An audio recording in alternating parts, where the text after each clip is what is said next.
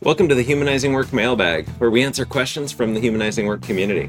If you have a question you've been noodling on, email us at mailbag@humanizingwork.com and we'll see if we've got a good answer for you. Before we jump into today's episode, just a quick reminder to rate and review the Humanizing Work show in your podcast app. Or if you're watching on YouTube, please subscribe, like, and share today's episode if you find it valuable to you. We appreciate your help in spreading these ideas. All right, on to today's question. It's one that came up in our product owner community of practice. We'll get to the question in a moment, but first, a quick note on our communities. We host 3 role-based communities of practice.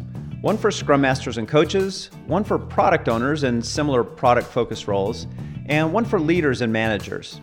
Each community meets once a month on a Zoom call to deep dive on a topic and stays in touch throughout the month in an online community. The Zoom calls are recorded too, so community members have a library of past sessions they can dig into on a variety of topics. If you've been in one of our workshops, you're eligible to join these communities. Contact us for the details. Okay, back to the question. In this community session, we were working through how to split gnarly, hard-to-split features and user stories. And Cindy, a longtime client and community member, brought up the topic of technical stories as a type of hard-to-split backlog item. In her context, these were backlog items that came from the development team that probably really did need to be built, but that weren't directly connected to or directly producing customer value. What should a product owner do with those? Okay, first off, while I know what the term means, it seems to me that technical story is an oxymoron. In Agile software development, story is a shorthand for user story. That is, a change in system behavior from the perspective of a user. Teams adopted user stories as a way to avoid describing our work in terms of technical changes, so we could better connect to user needs and to business value.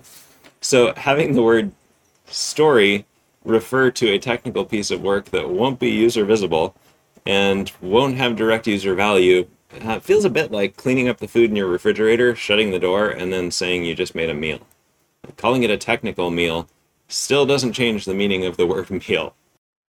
And with tools like Jira calling everything on a backlog a story, regardless of its content, that horse has probably already left the barn. But we can't really tackle this topic without a reminder about what user stories are actually all about.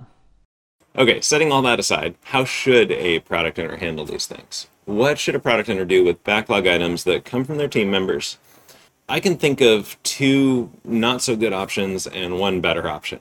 And let's go through each of those. First, not so good option is reject any items that don't have clear business value. Say, if you want to get something on the backlog, it's got to come to me with clear business value, otherwise it doesn't make the cut.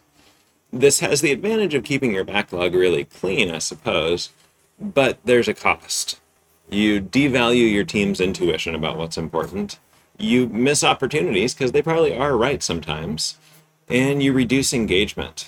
It's going to be frustrating for your team members when work that feels important to them never makes the cut. Second not so good option is the opposite, which is just let it happen.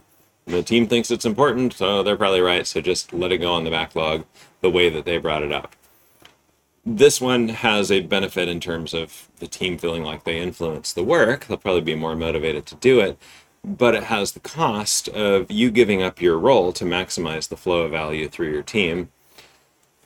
And you're going to end up with partially implemented things in your product, because if this work isn't a complete slice of business value, you've got something sitting there that doesn't quite do the job and waiting for something else that needs to happen that you may not have prioritized the same way.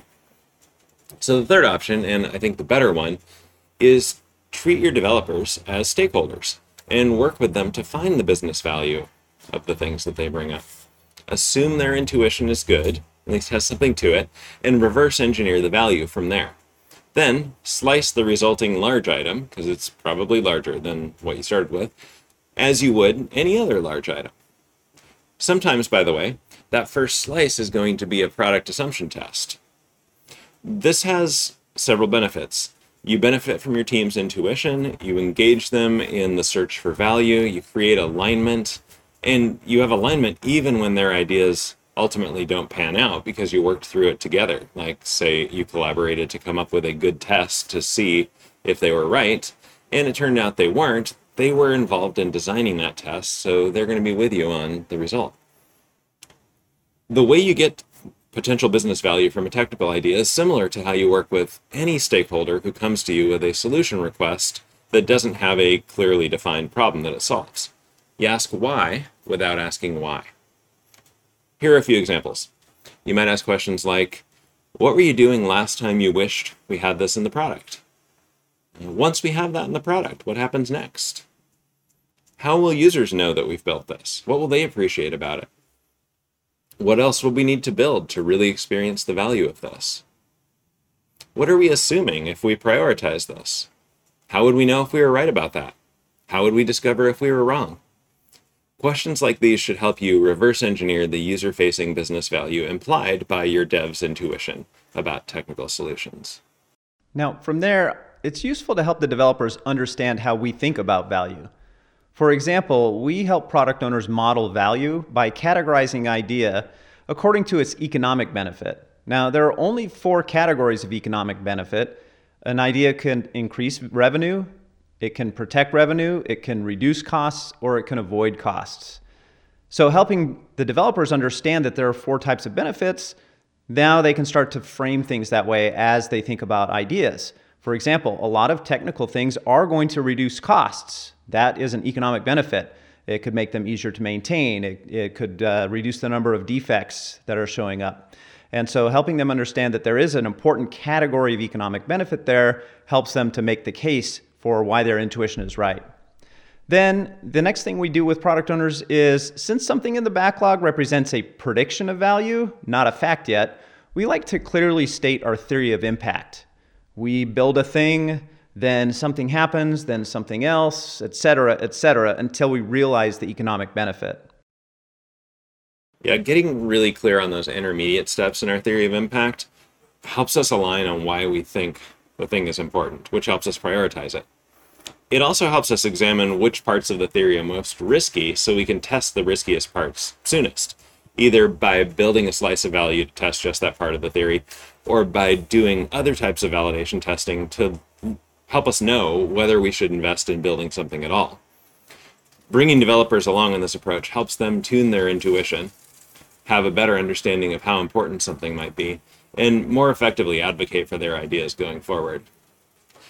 Technical story may be an oxymoron, but so-called technical stories often contain the kernel of a valuable feature because developers often have good intuition about a product and how it can serve its users better. Please like and share this episode if you found it useful, and keep the questions coming. We love digging into these tougher topics, so send them our way. And thanks for listening.